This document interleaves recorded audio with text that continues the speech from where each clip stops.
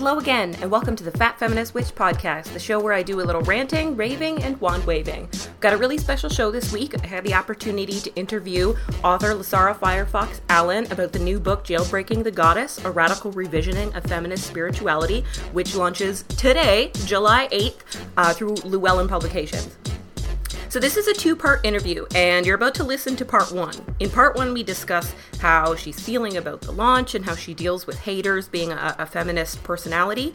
We talk about trans-exclusionary paganism and gender identity, cultural appropriation, and some ethical practices to employ during pagan events and rituals. So if you are someone that organizes pagan events or rituals, or you're looking to, this is a good episode to get some tips on that.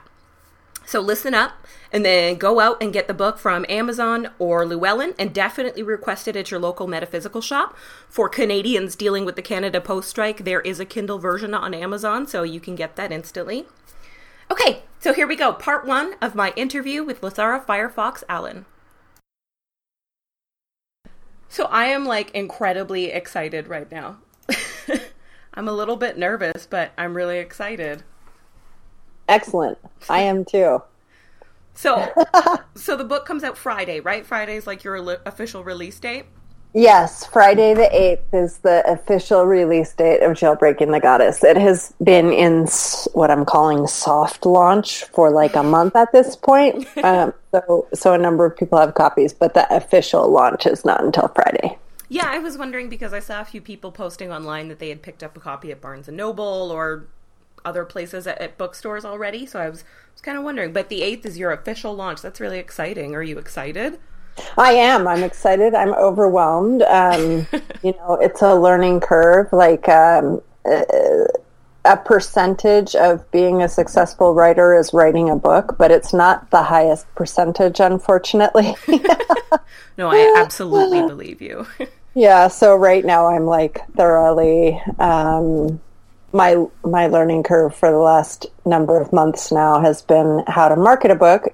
This is my second book, Sexy Witch came out a decade ago, but it's a whole new it's a completely different world. Yeah, the world of books has absolutely changed a lot, even in just 10 years. It's changed so much. Were ebooks even really a thing back in 2005?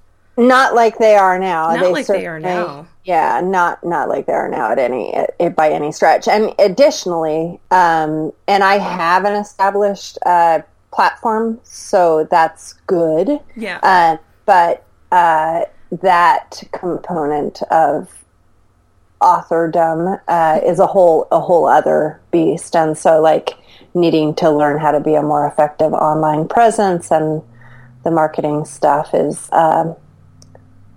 its own challenge. Yeah. Yeah. But the fact of the matter is, if people don't know about the book, they're not going to buy it. Yeah. And especially, being an outspoken feminist, on the internet, especially with social media it can be kind of scary. It can be super scary. For sure. Have you gotten any sort of negative backlash have you gotten any kind of memorable negative backlash in response to the book? Yes, and I try, not to sound too hippie about it, but I try not to attach to it. It's better for my personal well-being if I don't over-attach to the detractors. Mm-hmm. When my older kid was a preteen, we got her a shirt that said, "I heart my haters." That's kind of I love it. my personal motto. I heart my haters. They're doing their job. They're out there doing their thing, and the best thing that I can possibly do is only interact when I have the spoons for it. Are you familiar with spoons theory? Absolutely. I have a chronic pain disease, so spoons are my whole life. Me too. So I live with fibromyalgia, and then I also have bipolar disorder. So some days I wake up and I'm all I get to do today is survive. Today is a survive day, and that's going to be my big win, Yeah, absolutely. You know how it is. So some days I'm and right now my plate is so full with the marketing that I'm not even having arguments for fun right now. It's only the important arguments now. I'll save the fun ones for later. Right, exactly. So, like, the most vocal opposition, there are 2 quarters, of course, we could anticipate there are 2 quarters of vocal opposition to the ideas that I'm putting out there. One, of course, is the whole menemist movement people who just, irk me to no end. Oh, they're just so colorful. I have a hard time taking them seriously. Me too. And then when I do take them seriously, it ruins my day. So like taking them seriously is honestly just too scary. It's almost like Donald Trump, right? At first it was kind of funny, and then when people thought about it too hard, it got horrifying. And I feel like Meninists in general are kind of the same way. Yeah, they're horrifying. Oh. And it's a spectrum, of course. So in my opinion, some people don't even identify themselves as menimists, but they are. Yeah. And so I really try to... I was a lot more tolerant 3 months ago than I am now, to be honest. And it hit a point where I realized that the sort of menimist contingent was detracting from the experience that my fan base or my client base was having. Yeah. And so I just started blocking people who obviously were just there to mess with us. Yeah. Yeah. They weren't contributing anything. They didn't have any real problems. They just wanted to hate something. Right. And it's not like anybody's mind was going to be changed. Yeah, absolutely. So that kind of spinning my wheels is no longer entertaining to me. So I don't feel like it adds to my platform. So I just mostly will tend to block people who go too far in that direction on my social media. The other contingent of people who are having, opposition to the book is unfortunately within feminism. Yeah. And so that is, of course, dicier. And that, of course, is the trans exclusionary contingent. They're probably my least favorite. They're my least favorite, and they've been popping up in my life a lot lately, and I don't understand where these people came from and how I never realized there were so many. They've been here forever. Yeah, it's horrible. I was just like, I didn't know there were this many people in my life that were horrible. Like I've been calling my Facebook list. It's just horrible. Yeah. So those folks, I will engage with at times, but I also have blocked some people. And the reason that I block people, like my bottom line is if someone is making me feel unsafe, then I block them. It's so not smart. Absolutely. Yeah. And I figure if I'm a brave, strong person, so if I'm being triggered by them to the point where I don't feel safe, I know that people on my stream have already hit that threshold long ago. Yeah, absolutely. I'm instantly put off when I see, it's always, I just see it online, especially I'll see just a little sentence and it'll say something like, the last, exclusive goddess only space or something like that. And I'm like, wait a minute. Right. Wait a minute. That's not good. Something about that is wrong. And you dig a little further and you find out that everything's horrible. Yep. Yeah, for sure. So, and I personally exist on the non-binary spectrum. Yeah. Gender. I am relatively like female presenting, like traditionally female presenting in a lot of ways, but my internal terrain is not that. Yeah. And anyone who's intimate with me knows that I'm not that. So, and the interesting thing about passing privilege is that if I don't come out, people don't know. So I come out as regularly as I need to. Yeah, and then you hear all those secret thoughts that people wouldn't say if they knew you just a little bit more. Right, exactly. So, and then the other complicated component, in addition to the book being, radically inclusive. Absolutely, right? Which I loved, by the way. It was so radically inclusive and unashamed of how radical it was, but like it didn't the book never once apologized for being essentially a social justice warrior, which made me super happy. Super happy. Excellent. Yeah. There's nothing, in my opinion, there's nothing to apologize for in that arena, for sure. Absolutely. And then the other added element is that my kid is trans. My younger child is trans. Yeah. And trans non-binary. And that is a whole thing in itself, of course, like, as a parent, to be navigating that with your child is a big deal anyway. Yeah, absolutely. And then having a somewhat public persona amplifies that in some ways. And then having published a book that trans exclusionary people are going to target amplifies it yet again.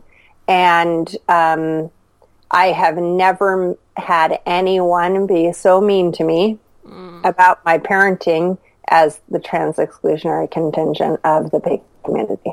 Which is so unusual. It's just, especially because there's the trans exclusionary crowd is almost exclusively made up of parents or people who intend to be parents, and to have them, especially in a religion or a spiritual path that is supposed to be so open, to have them, trying to make you force your child into some little box it's unusual. It has never made sense to me, and it will never make sense to me, which is why I liked your book so much. The second I read that little paragraph, I'm like, this is exactly it. It doesn't make sense that so many pagans are so trans exclusionary, especially because they're so not homophobic as in general as a crowd. So that one of the complex elements of this, it's very complicated. And here's the thing. I've been I've been queer I've been out as queer for my whole adult life. I started identifying as queer when I was in my early teens. Yeah. It had somewhat to do with who I'm sexually attracted to, which has very little to do with, I won't say it has little to do with their genitals, but I will say that it has much more to do with who they are in my life. Yeah. I wouldn't go so far as to say that I'm demisexual. I'm totally not. But for me to have an emotional connection with someone, it's less about whether they're, for one thing, I unlink emotional and sexual connections too, right? Like we have a lot of emotional connections. I think our whole language around relationships is garbage, to be honest. It really is. I'm struggling in the last couple of years. I don't even have a sexual orientation, and there's no word to describe what it would be. And, and I have no words to describe even how I feel to make other people understand. And I'm like, I feel like this is probably a problem. Right, exactly. Because I'm not a kid. I'm 30. I should have at least one word I can use. Yeah, my kid, who is 16, of course has how do they even? They're very clear on who they're attracted to, and yet there's no term that they can use. It's very complicated. Super complicated. And then for me, I'm 45, and I remember when, back in the 90s, when it's kind of, I don't want to call it a trend, but people started coming out as being trans. I'm not saying that more people were trans all of a sudden, because I don't believe that. I don't believe we have more trans people now than we did. No, I feel like we have more people that are actually able to say they're trans than we used to. Exactly. Yeah. And the people who a generation ago would have been completely stealth, don't have to be at this point, and thank goodness. Right. It's better. It's outrageously better. Right. When I watch, old movies or TVs or something from the 90s, a lot of times I'll have this horrible moment where someone just says a really awful transphobic joke, and I'm like, whoa, you can't say that. And I'm like, oh my god, this feels 20 years ago. Years ago that was totally normal. Right. Yeah, it's mind-blowing. It's mind-blowing. I'm shocked almost every day. Thanks, Netflix. Yeah, for sure. And, I mean, it's so important to have that perspective. So I'm glad that we do have ways to check ourselves on that. But so in the 90s, people started coming out as trans. I was in the Bay Area for the most part, and in Seattle, and people were coming out as trans. And it was in the lesbian community, which I've never been lesbian identified, but I've spent a lot of time in lesbian community. I like women's space. I like being in lesbian community. I like being in, gay community. I like being in trans community. I like being in queer community. I like being surrounded by queer people. It makes me feel happy. So, wherever the queer people were, that's where I would go. So I ended up, I had a lot, I would say more so than now even. I had a lot because I live rurally and our community is relatively small here. But I had a lot of lesbian friends in the 90s. I was very deep in and kind of in that BDSM community also. There was a lot of crossover in my scene in the Bay Area in the 90s. And it was so big in the 90s. Even here, I live in Windsor, Ontario, which is fairly small and backwards is a good word for it. Even here, we had really cool BDSM clubs that closed all right before I was legal to go to bars. Right. But there were a bunch of them, and there was a huge overlap between those functioned as a gay bar, even though they weren't a gay bar. Right. Yeah, because it's a safe space. Because there's a lot of negotiation that happens. People are safe to say what they want and who they are, and and that's awesome. I really value the BDSM community for that. It's not perfect. It has its flaws. There are issues of consent. It's being looked at. It's just as I point out in Jailbreaking the Goddess, right? All countercultures exist within the dominant culture. Yeah. Issues that persist in our culture all show up a little bit in those little subcultures and countercultures. They're all there just a little bit. Or a lot, as the case may be. And I think the less that we acknowledge them, the bigger they get. I agree. Which is why Jailbreaking is the book that it is. Yeah. It's because my whole thing is until we look at this stuff realistically, it's going to remain. Yeah. So in the 90s, when this, people started coming out as trans, and a lot of it, there had been more visibility in the queer community of trans women than trans men. So in the 90s, it's been talking about the coming out of many young trans men. And there were a lot of lesbians at the time who felt betrayed. Yeah. They felt like they were losing their butches. Mm-hmm.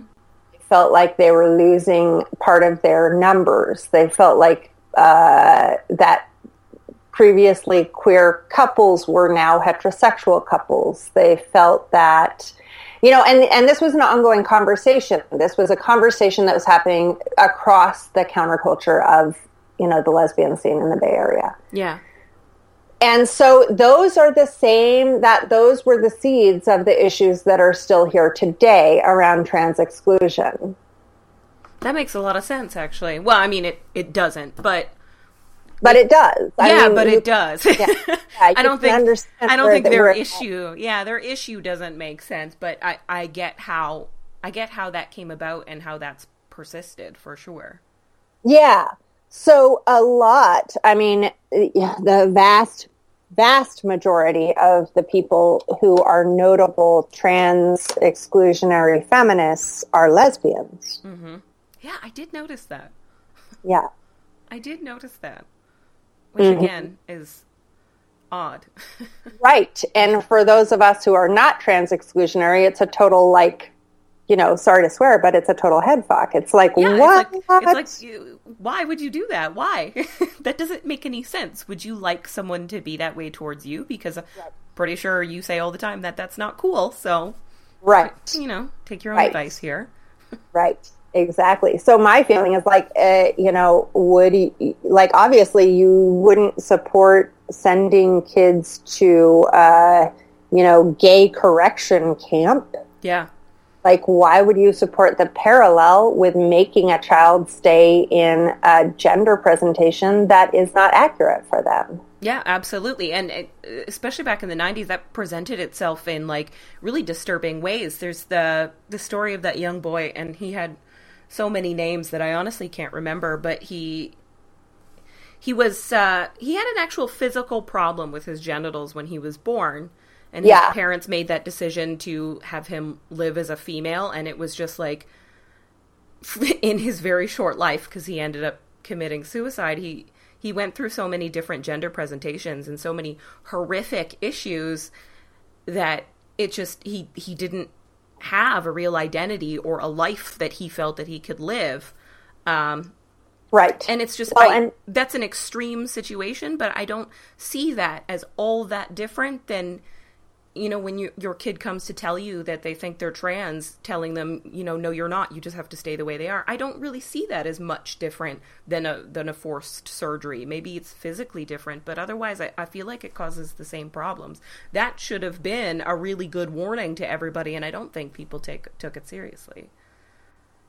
Yeah, right. And it's, it's the same story that's happening every day. Yeah. So, and when we, one of the arguments from the trans exclusionary contingent is, 12 is too young to make a decision that is going to affect the rest of your life. Well, 12-year-olds are killing themselves every day because they're being forced to live in a gender that doesn't fit them. Yeah. So, and also, as I say, I go deeply into all of this in Jailbreaking the Goddess, in that there, the gender binary is colonization. Yeah, absolutely. We are colonized by a binary system of gender. Yeah, absolutely. And so, and in, more, I would say I'm not an anthropologist, but the amount of study that I've done around this topic is fairly considerable. And I would say it is far more common in, indigenous cultures for there to be more than two gender representations. Yes, absolutely. Lots of cultures all over the world have, what they usually call a third gender, or, an alternative gender for people who don't fit into the two that are regularly presented. And that's fairly common in lots of different cultures around the world. Right. And interestingly, some cultures have as many as like 30 genders. That's so awesome. So, and, or 16, like some cultures have something called the meta gender. Yeah. Some cultures have, the idea of, a man and a woman and a man-woman and a woman-man, and then that's 4 genders. Yeah. So there is no, we like to reduce things because it makes us feel comfortable. But the fact of the matter is that gender is complex. Yeah, absolutely. Right. And so all that we can do in the end is to create spaces that are inclusive. Yes. Right. Which and Jailbreaking the Goddess absolutely was. It was so aggressively inclusive. I was so excited about it. So excited. Because I get in trouble a lot with other people. You don't have to be a screaming feminist all the time. And it's like, yeah, but I do though. Like, I only have one speed and this is it. And you need to get on my level. And it's just, I'm always just getting in trouble for stuff like that. And I'm like, how am I too inclusive? That doesn't make any sense. I'm not. Like, it's just... Right. And tone policing is the craziest thing. When people are like, you're too angry or you're too abrasive. It's like, I'm only angry because you didn't hear me all the other times when I wasn't angry. Yeah. Like, I've been saying this forever and I was really calm for a while. I didn't just start here, so that's really your fault. That's really your fault. Right, exactly. It's like, well, if you want me to be less angry, listen more closely. Yeah, absolutely. Because I bitch about this stuff all the time in a way that's like funny or easy to listen to. You should just listen more. Exactly. So, did you ever feel personally disconnected from the goddess due to the triple goddess model? Did you ever feel like a personal disconnection from your faith because of that? I would say, yeah. I definitely have, in the context of working within the Maiden Mother Crone system, I would say that there have been times where I felt alienated, which is part of why this book came into being. But I also have personal relationships with deities who don't actually automatically fall into the Maiden, Mother, and Crone archetypal system. Yeah. So I still had a connection to my own spiritual path. I also have, I have had a very diverse spiritual history.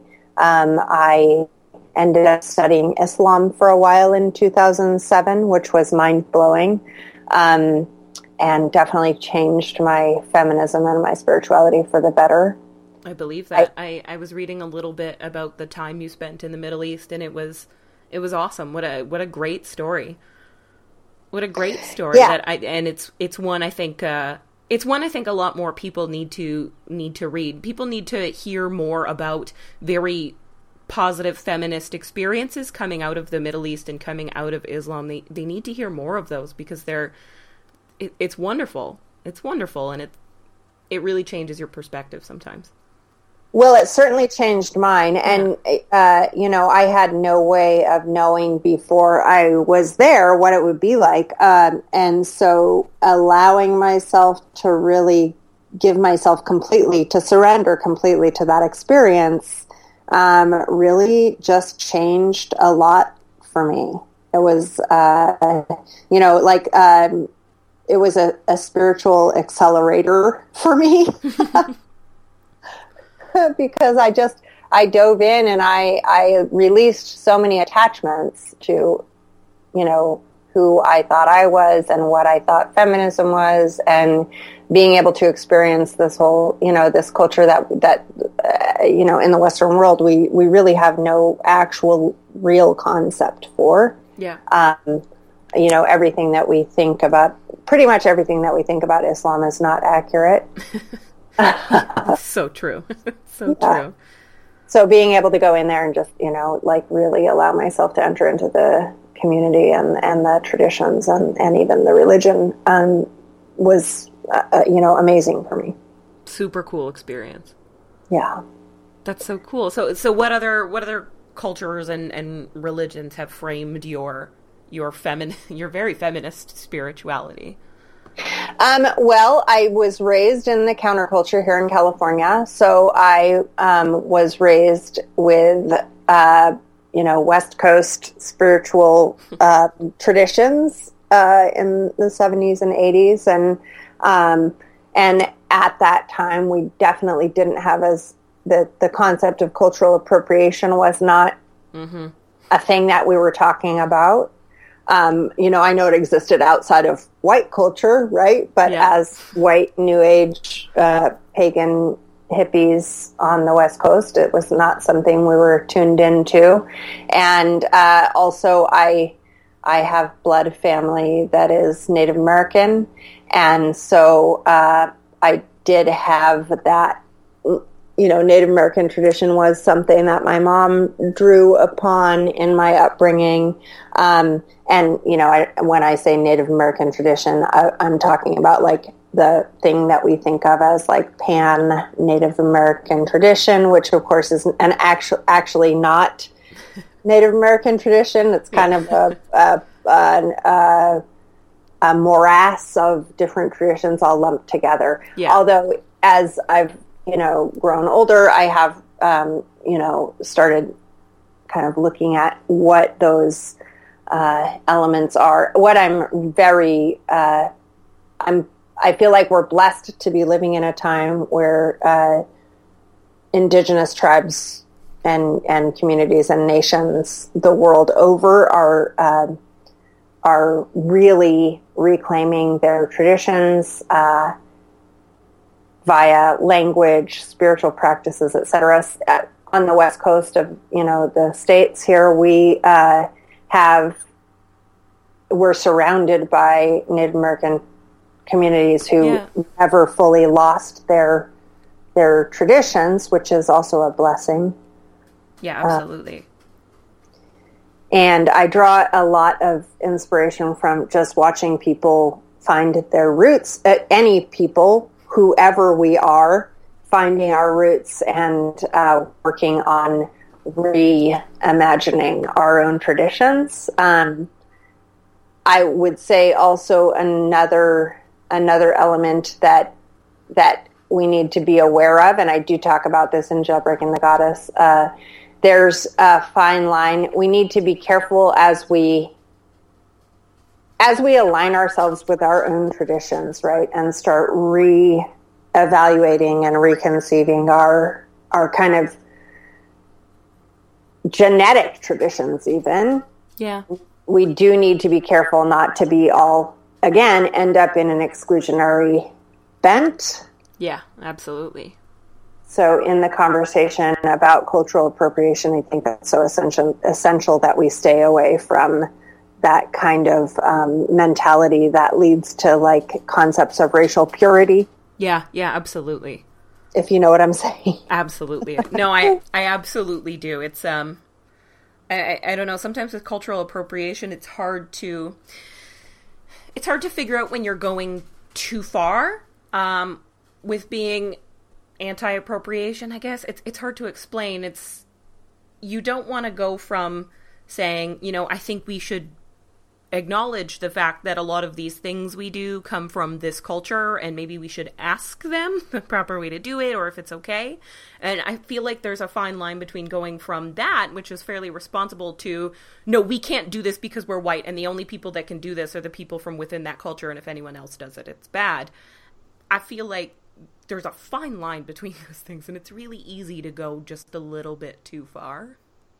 Yeah. And for me, I mean, I think I offer a lot of tools to address that in Jailbreaking the Goddess. Yeah, you do. You absolutely do. You specifically mention getting in touch with the people from that culture, especially with individual goddesses. Get to know her people and talk to them and ask to be included, ask how to study things, ask questions, but that they don't owe you anything, and if they tell you to get lost, you just have to respect that. And I really liked that because another book I read on goddess spirituality just never said any of that, just completely left it out, and I was like, wow, you really should have put like some disclaimer somewhere. So many of the goddesses in the book were from like closed religions. I'm like, this makes me super uncomfortable. So, right. Well, I really liked that you addressed it. I really liked how you addressed it in the book. Thank you. Yeah, that, and I mean, it's tricky. And the fact of the matter is, like, that mentality that you're talking about in the other book is a legacy of like imperialist, colonialist mentality. Yeah, it's nothing new to pagan, Wiccan, spiritual books. It's nothing new to that at all. Right. I mean, as white people, we just think that we automatically have the right to everything. Yeah, absolutely. All I still have a lot of books on Wicca that, I bought back in the 90s when Wicca was really popular. And a lot of those books I look at now and I'm like, oh gosh, this is really fucking bad. Like, this is so horrifying. And when I read this other book that I had read recently, it was a brand new book, and it read almost exactly like these books that were published in the 70s to 90s. And I was just so shocked. I'm like, 20 years ago, I would have thought this book was great and totally normal. And now I see that the whole thing is completely like in the trash problematic. So it's outrageous that within like Wicca, which is predominantly white, we've literally been doing the same thing and releasing the same books for 20 years that have been appropriating other people's cultures, and we just, no one's catching on that that's so messed up. That's so messed up. How have we not progressed at all? Yeah, right. And how has no one, like, how have none of these closed cultures ever been like, Wiccans, we're really sick of your shit. And not just Wiccans, I feel bad because I pick on them, but they're the most popular. But it seems odd to me that none of these cultures have spoken up and told us that they're really sick of our shit. Well, and I think people do, and it has happened in the last couple of years, especially. Certain groups have called out. And I don't want to name names because I don't want to call undue attention to people, but I will say that certain organizations have been called out, and some of them have responded better than others. Yeah, absolutely. I know at a lot of conventions and festivals, things have been changing with some of the dominant organizations that, plan the festivals or show up at the festivals. I know quite a few of them have changed, or some have disappeared. Right. And there was a Michigan feminist festival that was notoriously trans exclusionary, and they've since stopped operating. They're no longer a festival, which I think is a pretty great idea. Right. So things are changing. One of the things that could be a good start, just in general, would be for organizers of events to, especially like outdoor camp out, camps, etc. Yeah. And festivals and such, to get in touch with the tribal or, First Nations community that has claim to that land. Right? Yeah. Some of the situations that I've heard of, specifically in the last couple of years, have had to do with land rights issues, because the United States government and the Canadian government are still breaking treaties with Indigenous peoples, right? Oh, absolutely they are. Every day. Yeah. So when we get a permit from the Parks Department to hold an event on, national lands, and we don't go to the tribal community that has claim to that land, we are reinforcing the breaking of that treaty. Absolutely. That's a really good point. I don't think people really think of that, because they've illegally anyways, dotted all their I's in that situation. But there is just a kind of an unspoken ethical, act that you can do to make sure you're being a little bit less culturally appropriative in your festivals and stuff like that. Right. And another element that, in the groups that I've been working with, another element that I've been trying to pull in, and it's hard to get traction, is to invite the Indigenous community into the event for free. Yeah. To allow any tribal members, enrolled or unenrolled, to enter the event as guests, to include the tribal members who are spiritual leaders in the dedication ceremonies. That's a great idea. If they want to be included, to collaborate in ways and to make sure that what we are doing on, in a perfect world, what would be land that were owned by this tribe or nation, right? In a perfect world, they would own that land. So we should be making sure that what we're doing there it feels safe and good to them. I think that's a fantastic idea. That's a really, really good idea. I went to my first pagan campout recently, and I mean, so much of it is taken from Native culture. You have lots of drum circles and smudging ceremonies, and it's very, especially with the New Age hippie type pagan, which is popular in my area. A lot of it is very Native American influence, but there's no real Native American presence. I'm sure there are Native people there, but there's no real large Native American presence. And I feel like that would be an awesome idea, and it would sort of authenticate everything that's happening at your festival. your smudge ceremonies would mean just a little bit more. Your drum Right. circles would have different beats that hit different notes inside your consciousness. I feel like Right. that's an awesome idea. Yeah, well, and so that, to loop back to the question, like, why haven't communities brought it to our attention that we're fucking them over, basically, my feeling is that it's really our responsibility if we really want to be, good community members, if we really want to be in alignment and collaboration and creating something that is beneficial to the whole. It's our job. It's our job to reach out and say, hey, I'm going to do this thing. Is that okay?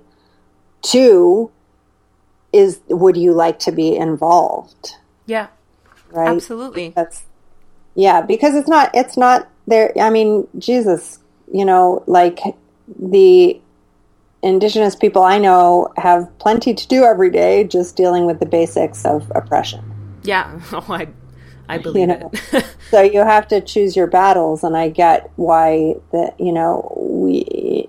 question of whether why aren't they following us around and keeping us in check? Sure, Yeah, they've got other people to follow around.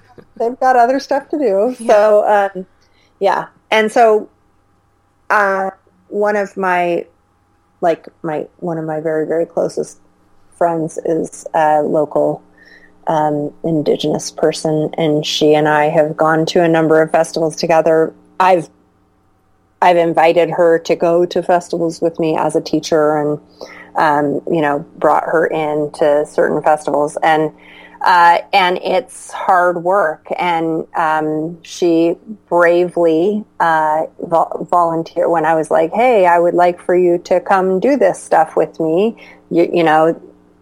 Your voice is missing. We need your voice there. Like, there's a doorway. It's open. Come on in if you're game.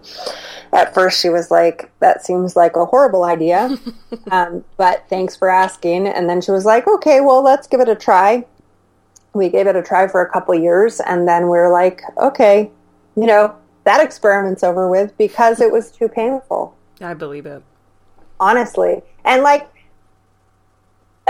walking around as an indigenous person in the world today, just walking around is, constantly you have to decide what you're going to be pissed off about, because there's plenty to be pissed off about all the time, right? I mean, so think about it. You're just I believe woman, that. Yeah, I believe that. Walking around, you're a woman of size walking around. Yeah. You have to decide what you're going to be pissed off about today, right? Oh, absolutely. I know that feeling. Right? And what parts are going to be like, oh, well, it's not worth my time. I'll just block that person or whatever. Right? So as an indigenous person, like, you're dealing with a bunch of different elements constantly of what am I going to allow to affect me today? And so when I brought my friend Corinne into the festival scene, watching her have to make the decisions moment to moment about what she was going to be offended at and what she was going to let go of, just watching process it was exhausting, because in, quote unquote conscious festival community, people are constantly appropriating indigenous culture. Constantly. I feel like that one is, indigenous culture especially has really been picked to pieces by, like, the neo-pagan community, really a lot. And most of them have no idea what they're doing or where Rang comes from, and it's hard to watch sometimes. It's very hard to watch. Yeah, it's really really hard, really crazy. And like the first day that we were at a festival, Corinne and I walked in, I was standing outside the bathroom. She walked into the women's restroom and she walked out, and she looked like she had just seen someone die. I mean, her face was, I was like, what happened? Oh no. She was like, there's a girl in there who's dressed as Pocahontas. Oh my God. Oh, that's so horrible. Right. That is a thing. Yep. Yeah, I'm every time Coachella season rolls around, right, the internet becomes the worst place in the world. And right. I just have to log out for like a week because I'm like, I can't look at these teenagers grossly appropriating someone else's culture, and like they know they're doing it, and Native communities are constantly like, please stop doing this. Right. And it's exactly. I so can't that's imagine why they're how not. that felt That's for her. why, that's so bad. Exactly. That's why they're not following us around, being like, "Hey, you're pissing us off." Because there are other fish to fry here. There are so many fish. Exactly. So my point being, if we want to be, good community members to our Indigenous community, then we need to show up to that relationship and be proactive in it. Yeah. I absolutely agree. That's, oh my gosh, Pocahontas. Yeah. What year is this? How do you still not know? Oh, I know. And, the girl was probably like 19 and thought that, like Pocahontas was her favorite Disney film or something. I don't know. So bad. Well, I have no idea how it happens. That's probably exactly how it happened, honestly. It's all the color of the wind. Oh. And you know what that movie's like? It's pretty fun when you don't know, and then years later, the story gets ruined when you learn the real story, and you're like, oh, I don't love this. And yet I still see them in Halloween stores every year. I know, right? So exactly. It's so awful. It's so awful. I hate when people wear anyone else's real life as a costume. It drives me completely crazy. Crazy. Right. Exactly. And it's rampant. It's still rampant in our community. And like people's indiscriminate use of the word gypsy, for example, which... It's great. I can't believe that's so pervasive still. Yeah. Still. Yeah. Yeah. That's actually a big one. I have in my list of future podcast episodes, I want to dedicate like a whole episode to just that, because just that is really, really bad. And when I point out to people that's a racial slur, and that really hurts people when you say that to them, if they are, from the culture, they're like, oh my God, you're just like taking it way too seriously. And like, when people have, a Pinterest board or whatever that's, gypsy boho, it's all white girls in their early 20s, like at Burning Man and stuff. And I just, that's so obviously not right. It's so obviously not right. How are you still doing this? Especially because it's not like that's a culture that's disappeared. Right. And it's just... And once again, there are plenty of people who are like, hey, step off, and the reaction is not good. It's usually anger. Usually when you confront someone about them doing, I've noticed that when you confront someone, especially about something like cultural appropriation, their immediate reaction is to get angry and blame you for being offended. Right. And defensiveness is a huge component. And people really, are like, really bad. But my spirit is, gypsy or whatever. And then you're like, well, if your spirit were, aligned toward the Romani experience, maybe you would start using a different term. Yeah, absolutely. That's especially bad, I find, with spiritual people, because they'll bring up something like, I feel this in my spirit or my soul, or I have a past life in which I was a Romani person, and I'm like, I feel like that's just not a good enough reason. It's just not. And I know that we're all spiritual people here, but we got to live in the real world, and that's just not, you're not living in the real world. And in the real world, people are offended by your actions, and they don't give a shit about your past lives. So you need to, that person's not here anymore. That life is dead and gone. You need to adapt that to your new life, and you're not. Right. You're not using it properly. Right. And I find that's extra bad with spiritual people, because there's always some reason that can't be proven or disproven, right? It's hard to argue with stuff like that sometimes. Absolutely. Absolutely. And, I would say the way that we get through this is, one, having the conversations, right? Yeah. And two, I would say even more importantly, like, if you feel like you are Romani, find actual people who are of descent and see if you can, learn about the culture in a respectful way. Yeah. And then see if you actually feel like you are that.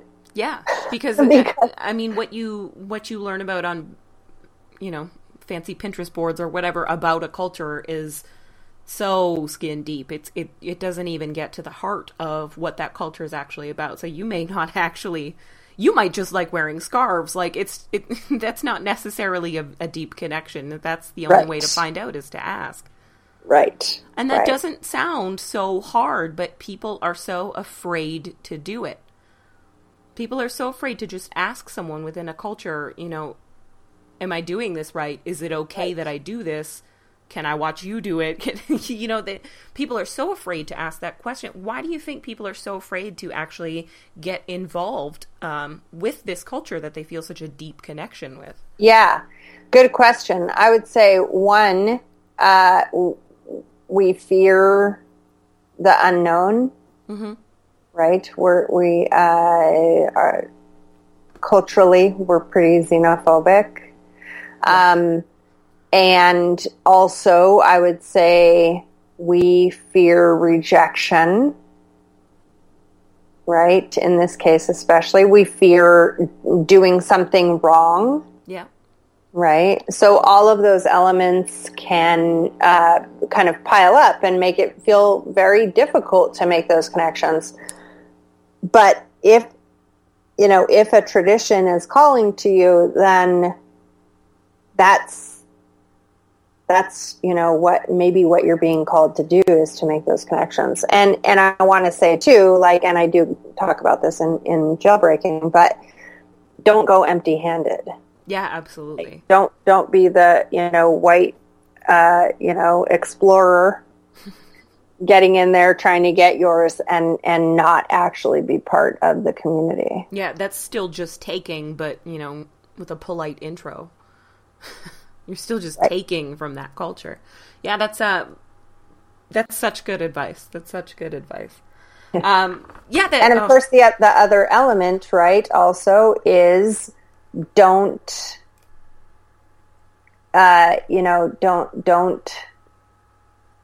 expect that these people are there for your enrichment. Yes, absolutely. I liked that little bit of text. They don't owe you anything. They don't owe you your culture. They don't owe you an explanation. They don't owe you an invitation. They don't owe you anything. And I think that's such good advice because I feel like for the people who would think ahead and think to ask people and get in touch with people, I don't think they would ever think that they would be rejected, that these people would say, no, we don't actually want you in here. You need to leave. I don't think people actually see that coming. And I bet when it happens, it's pretty embarrassing. But people don't actually see that coming, and they still are entering, even though they're being polite, they're still entering under this mindset that they're going to get what they want and that they're just going to be invited in because they asked. And that's difficult, I think, for people to grasp. Right. I think that's right. Yeah. And so in any, I'm sure we've all heard or read, stories about what it takes to be, dedicated to something. And even if we haven't had that experience ourselves, there are teaching tools out there. That's what stories are for. We get to hear about it and then be like, oh, that's what it takes. If you're going to convert to Judaism, right? You don't necessarily get taken on the first time that you go find a rabbi and say, hey, I want to convert. No, that's not a one-day process. Right?